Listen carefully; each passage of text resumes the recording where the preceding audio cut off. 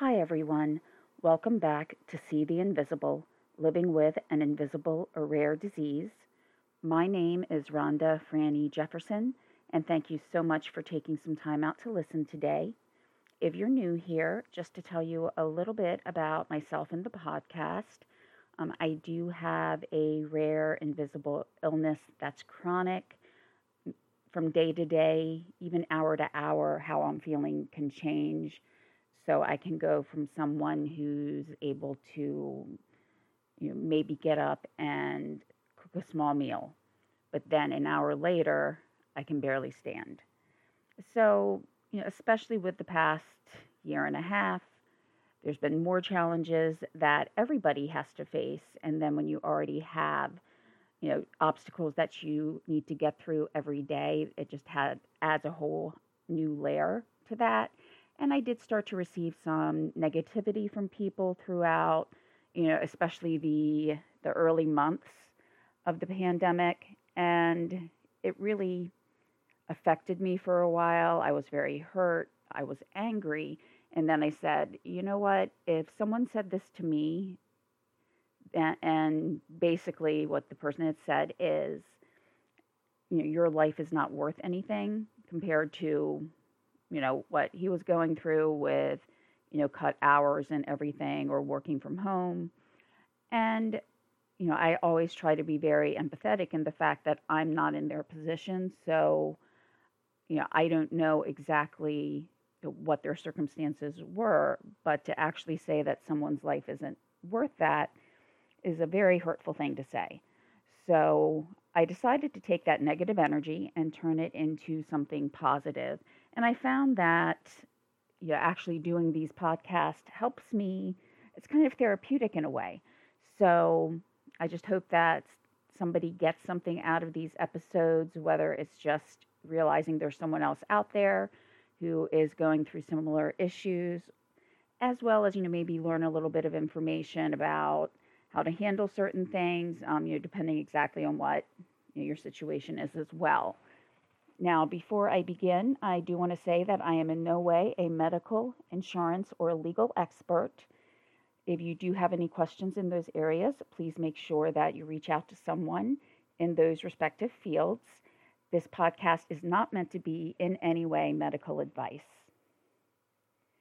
Now, what we've been doing is we've started to look at healthcare disparities, within the United States and looking along socioeconomic and racial lines. So, what I'm trying to do is take a look at a certain section and try to make the episodes a little shorter because I know some people may like to listen to them on their commute or just while they're doing other things. So instead of having multiple long episodes, I'll try to keep them around 30 to 45 minutes. And if I need 2 episodes on one topic, then so be it. It's a very important topic that we're covering. So I want to make sure it gets the attention that it deserves. And I will be putting out a new episode every 2 weeks. Now, last week, I wanted to start looking at some of the biggest obstacles in the disparities. But what I actually ended up coming across is that a lot of people use the terms disparity and inequities kind of interchangeably. And myself, I'm even using it in the title of this series. But I read an article where it actually broke down what the terms actually mean. And in this article, it explained that a disparity is something that you can't really control. For example, someone in their 80s is more likely to develop or die from heart disease than someone in an age range from 5 to 10 years old. That's a disparity that you cannot change. If genetically you're predisposed to something, whereas your neighbor is not, that's a disparity, and that's something that cannot be changed. Inequities, though, are obstacles that are in the way of achieving equity in medical care. And a lot of times these do come through systemic problems within the healthcare system. So, there is actually a difference. So I will try my best to, you know, keep, keep the new wording, because I'll also change the title in upcoming episodes so that, there is a better understanding and looking at the words. Actually, yes, inequity is probably the better term to use for that. So some of the biggest obstacles to healthcare equity are income, bias, mistrust, education about healthcare, and transportation. Okay. I'm going to start out with probably the simplest one first, and even that has a lot of different layers, and that's with transportation. And if you've listened to the previous episodes, you may have heard me say actually quite a few times that, we may not think about it as much, but, having limited transportation can make it very difficult to achieve the healthcare and maintenance that you need. I've actually lived in quite a few different places that have different transportation systems. Where I currently live, it's very, very rural. Um, we can't really have a bus system. We do have it, but the bus stops are so far apart from each other, it's just very difficult, to use the bus system. Now, I did live in the largest city in the state where I live. They did have a bus system, and I could use that pretty efficiently to get to and from work. And then, kind of in the middle, I lived in a suburb of New York when I went to college. And, even though it was a suburb and it was smaller compared to, say, some of the other suburbs of New York City, it still had, very quick transportation. Things were very well timed. You could go pretty much anywhere by using public transportation. But even beyond those factors, just how do I get from point A to point B, there's other things that we have to consider, such as, is there extra assistance that's needed for the visit? So if someone needs the help of a mobility device, anything from, a cane, walker, wheelchair, how accessible is any type of transportation to them? So, depending on where you live, it's something that, that we were going to have to research. I know that recently, and I have said in previous episodes, my father's going through a couple medical issues right now, and he's 87, and he's actually just kind of, according to the doctor, sailing through them. But in this upcoming week, he has 5 doctor's appointments, and one in the same day. And while we've been able as a family to get him to and from most appointments, this upcoming week is just very, very packed full of appointments. And, as well as some of the people in my family have other health procedures that they're having done in one case, or other doctor's appointments. I finally reached out to see, is there any way that we could get him transportation in case there is a way nobody can actually, be able to take him. So I'm waiting back for a response on that. But, it's something that I think we have to look into on the individual state, county, or city, depending on how social services can run in your area. But it's something that, if it's not available to people on a continual basis, then the community itself as a whole is going to suffer, because the individuals within a community are not getting the health care that they need. So transportation is a huge issue. And then beyond mobility devices, there's also, let's say if you're taking your child to a doctor and maybe you have another child too, that's 2 children you're going to need to try to take. I know that, that's done every day, but if you have a sick child, you may not necessarily want to bring them out into, say, a bus or anything like that, or anywhere where they might pick up some more germs. So, I think it's important that each, district, each area looks at what the needs of that community are. What the needs are in my town may not necessarily be the same as the needs in another town. Um, a town that's a couple of zip codes over, very similar in population makeup, size, things like that. However, my town has a hospital and a satellite campus of that hospital, and that means a lot of the doctors who practice there have individual offices or centers in my town. So it's relatively easy to get to the appointments in my town. However, that's a similar, person in that other town that's just a, few zip codes away. They're going to have a completely different experience in that. So, that's why it has to be looked at individually. It's not something that's going to be this works for everybody, this works for every area. It's knowing what the individuals of a community need.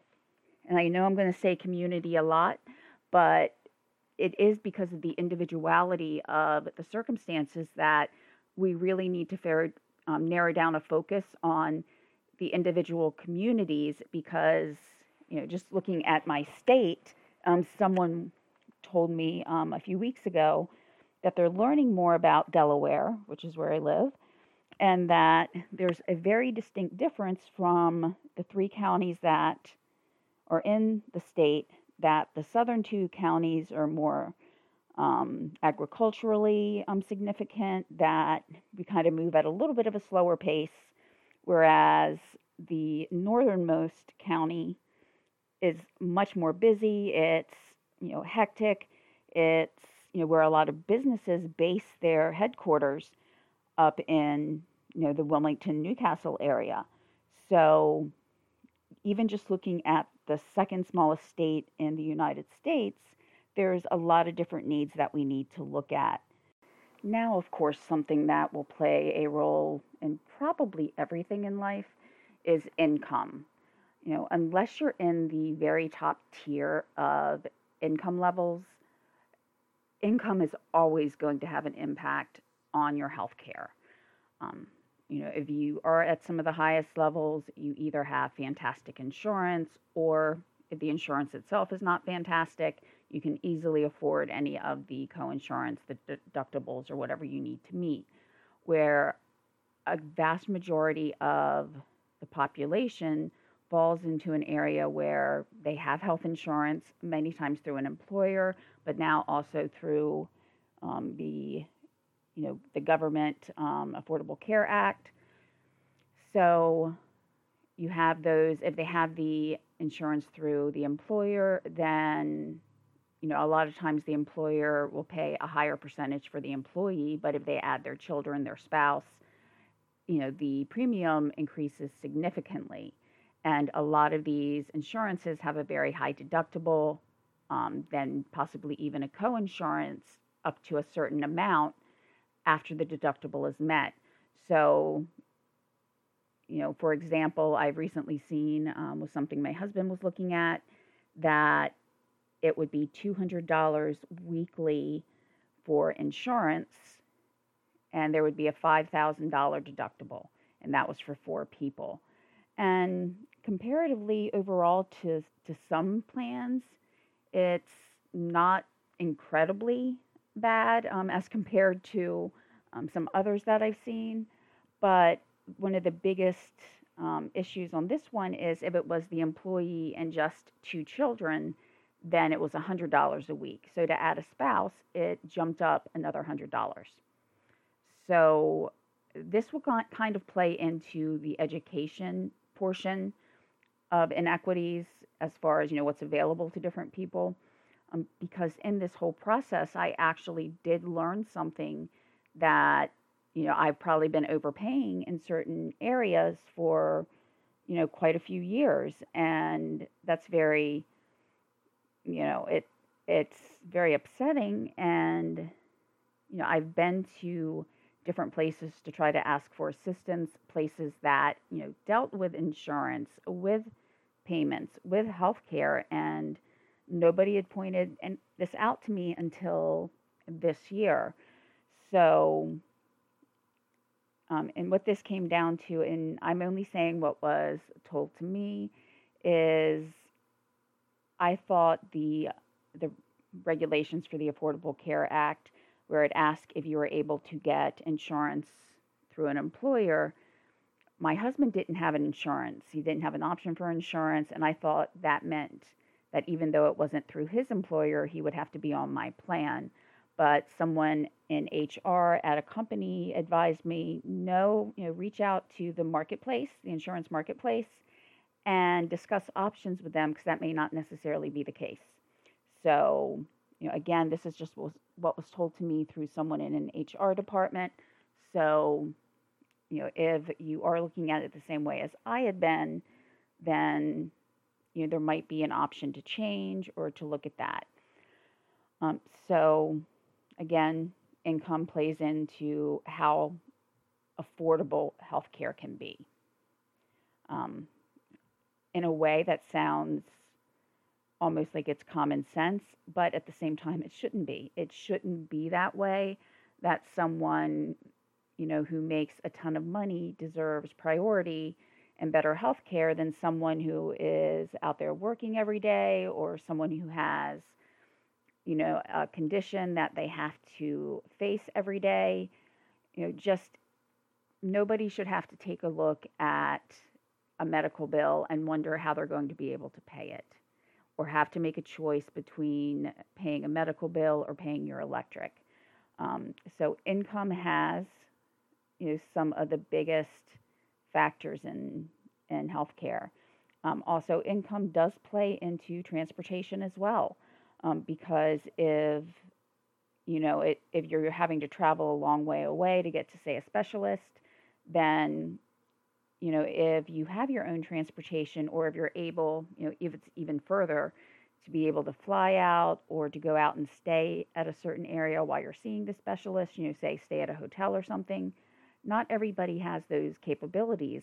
I know that I wouldn't be able to do that if my doctor, say, referred me to someone and I had to go out to see them. There's no way that I could afford those bills. So, the factors kind of all play together. Also, about what I was just talking about with the insurance and not being aware of everything, is education about healthcare is a big topic. So everything is kind of playing together into that. So I think what we really need to do is take that whole income factor out, when hopefully within my lifetime, insurance will be structured in such a way that nobody has to worry about sacrificing other things in order to make sure that their health needs are met. And maybe even a way that it's not even considered insurance, it's a system where you get what you need.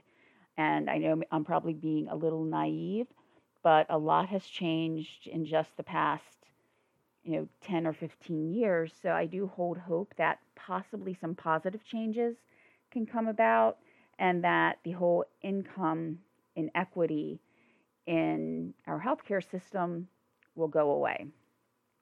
I know, again, naive, but I'm hoping. I did mention about education about healthcare. I think there's a lot of things that doctors can sometimes assume that people know. And it's not always the case. So I think we as patients, as those who are receiving the health care, we need to have more faith in ourselves. We have to be able to have the assertiveness to ask about certain things if we're not sure what they mean. I mean, we each have our own areas of expertise. And most of us are not doctors or nurses. So if they say something, we may need further explanation on it, as, it's something beyond our purview. But a lot of us don't necessarily want to, quote unquote, cause waves, or even just feel like, or have the doctor feel like we don't understand what's going on. So we just don't ask questions. I think it's something that we need to tell ourselves that it's okay to do, it's okay to ask questions, and it's not just okay, it's a necessity. So, within the education about healthcare, there are so many different things that we could possibly go over.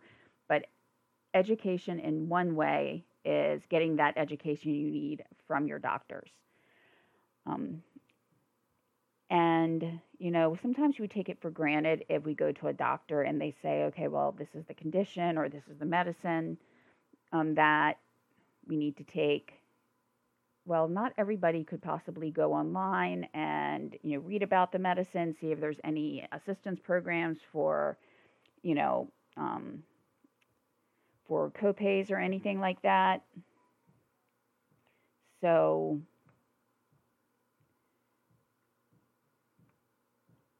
I apologize. I'm just hearing some construction going on in the background. So if you're hearing that, I'm sorry. It's just this is the only time I'm going to get to record. But I do apologize if you're starting to hear that. Um, so not everybody can just, hop on the internet and go to a site and find more information or reach out for assistance in copays because not everybody has a computer or smartphone. I know that many of us may think that it's just standard, but it's not. There are some people, my father, for one, doesn't use a computer, doesn't use a smartphone. He still has a flip phone that he likes to use for a cell phone. So he's not someone who would go online and check information about a condition or a medication. Some people live in an area where they don't have good, consistent internet, or if they use their mobile device, they may not have good, consistent mobile connection. And then there's also the affordability of, being able to afford both internet, the devices used, and things like that. So just the accessibility of information can be limited. I personally think something like a system of healthcare phone calls would be very beneficial as well. So either before or after an appointment, to be able to speak with, maybe a nurse or someone who specializes in that field to better understand an issue if it's very complicated, especially if it might involve multiple different, um, medications or steps. And I actually, with my father, took him to a doctor about a month ago, and he did have to have a procedure done. But the doctor had it set up so that, he would meet with the patient. He went through the charts, everything like that.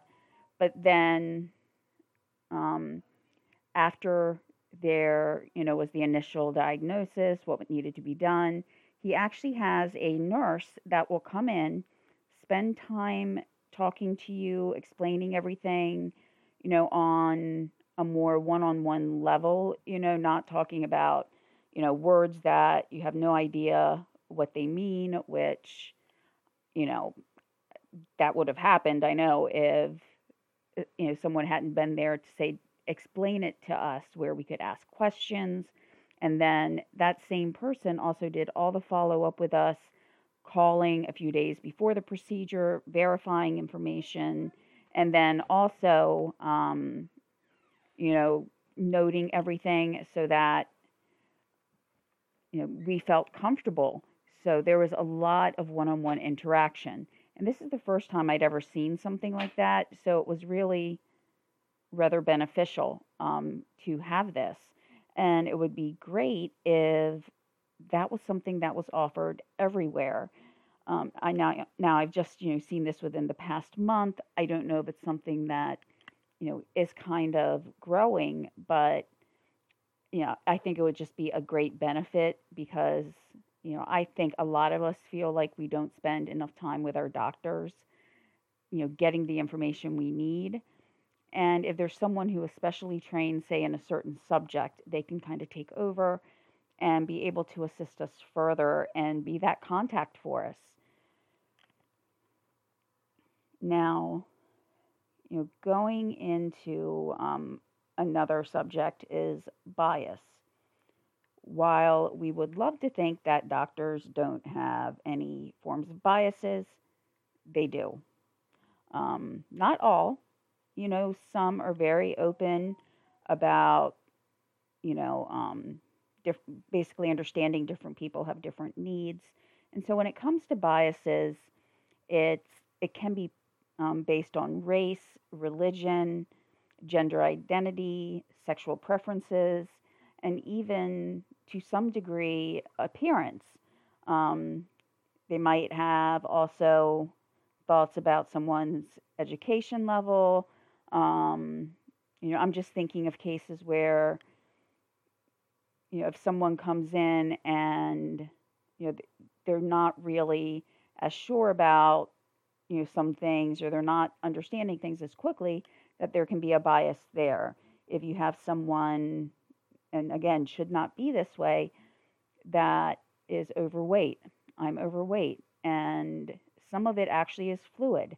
I was in a hospital once where my legs were wrapped up in bandages while I was um, under anesthesia because they said it would be so painful, and given IV fluid pills. And for a few days straight, they were taking about 7 liters of fluid out of me. I lost over 100 pounds in just fluid. It's not always obvious then when you look at me that some things are not fat, and I admit I do have fat on me. That's not a question. But in some ways, it looks disproportionate, or I have fluid buildup and then it looks bigger. Having, that experience in the hospital, that did help because eventually I did have some of the damaged tissue removed. Um, it really wasn't a procedure that many people would do, but it was something that I literally needed or I wouldn't be able to walk. Um, but I do retain a lot of fluid everywhere, mostly in my legs, but it's everywhere.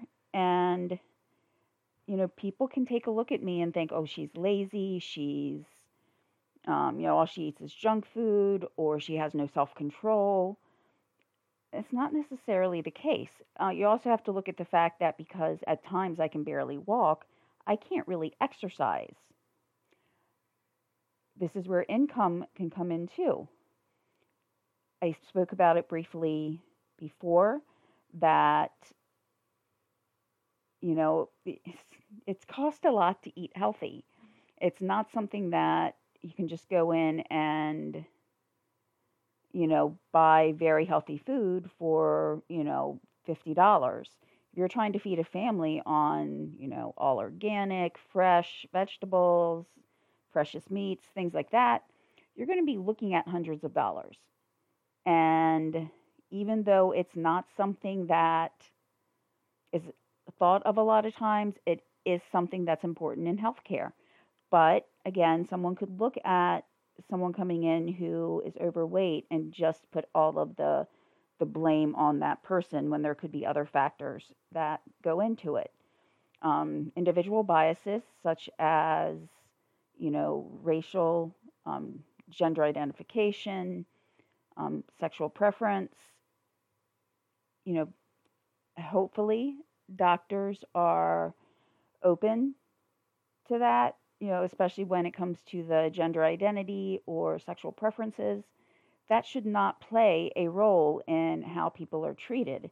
And I do think that any doctors who, may have had any of those biases are, slowly aging out of the system. They're starting to retire, and there's a better education and understanding of most doctors um, in those areas. So there's still going to be, though, some bias in regards to that. It's going to take a while for all of that to go away, but hopefully it's coming. Um, like I said, too, they might take a look at, whether or not you seem well educated, if, and I've unfortunately heard things said about people if they come in and say they don't have some teeth, that their teeth are missing or things like that, an idea that they don't take care of themselves. I mean, there's just so many things that you sometimes can overhear if you're waiting in a hospital or a waiting room, and it does sometimes come from those that are working there. It's, kind of in the same lines of income. But when I did go and apply for assistance one time at at a billing office, I couldn't pay the bill. There was no way. And I explained my situation. I explained what my deductible was, that I'd been in the hospital. And after going through all of that, she actually said it would be cheaper if you had died. Yeah, that's what she said. Now, this was quite a few years ago, but that is something that sticks with me and you can't get away from. So when someone is looking at a person and making assumptions, whether it's, they think that if they have, bad teeth or acne or something that they don't take care of themselves, I can unequivocally say that is not the case. There are lots of people who, let's just say they do have acne. It's something that's systemic within them, and they may or may not be able to get the acne treatment that they need. Some medications, like actual medications, do impact your teeth. I'm on medications that do that. I went 30, like something like 38, 39 years, never having a cavity. Never. And now within the past 6 years, I've had probably 6 or 8. And it's because I've been told the medication that you're on, and actually 2 of them do have a profound effect on your teeth. So that's just something that I've heard comments made by medical professionals about that. So it runs a whole range, and I will probably within the next episode, because this is starting to go a little long, take a look at biases then based on socioeconomic and racial lines, and also the mistrust from some communities towards the healthcare system because of past abuses, and they were abuses. I looking back at the history, I understand why there's a mistrust there, but I don't think everybody knows. And until that's addressed, there's going to be a continued mistrust. So we need to overcome that. But I want to give those 2 areas a little bit more time. So I'll stop here and we'll look at those in the next episode. And again, some of these are very interconnected when you take a look at things. So, I will go ahead, and with those, I want to get some numbers, like actually have some numbers in regards to, comparisons along different socioeconomic groups, racial lines when we look at things like the healthcare coverage and other inequities that are there within the healthcare system. Now, speaking of numbers, though, is something that I just want to reiterate that I know I've touched on before previously, and that's a lot of the numbers that I'm looking at are from years and years past. There's very few that are more current. And one thing that I was looking at, there were just article after article from 2013, 2007, even 2001 and 2002. So some of the numbers that, not only myself, but researchers are looking at can be 10 years old or more. And that doesn't reflect the changes in society. We are an ever evolving, ever changing society. And without access to certain facts, it seems like the health system is going to be staying 2 or 3 steps behind because we don't have the information as quickly as at least I feel we should. We have computers that, things can be sent instantaneously as compared to maybe 25 years ago. I mean, I was there using computers 25 years ago that were very slow. They were on dial-up. This is a completely new world where we can get facts and figures very quickly, and not having those available as quickly as possible is really holding us back too. It also takes away from the urgency of some things that need to be addressed by not having those figures. So, just more to come on that. I'm very, very passionate about trying to get numbers out more quickly to address concerns more quickly. so that by the time they're addressed, you know, the needs of that society or that community haven't changed so much that, basically any steps would be, basically either null or moot at that point. So I didn't really use a lot of resources here, just really one, because this was a lot of my observation that I've seen in dealing with insurance, knowing different people who've had different types of insurance plans, things like that. So there were a couple things I looked at, but, again, a lot of this is just how I feel that we're not exactly being as quick to change as I think we should be and need to be. So I will be posting another episode in about 2 weeks. Again, there are some things that I have going on with my health, unfortunately, where I've not been feeling as well, and then my father's health. But I'm trying to make sure that I get these out at the 2 weeks. Because that gives me time if I do need to gather numbers, that I have that time, as well as not overextending some things, where I might go into a flare up or something like that. Any of my contact information is in the description of the podcast. Any sources that I did use will also be there. And if I found any articles, even outside of my sources, that I think might be, kind of interesting to read, I will link them there as well. All right. I hope everybody has a great next couple of weeks until we talk to each other soon. Till we talk to each other then.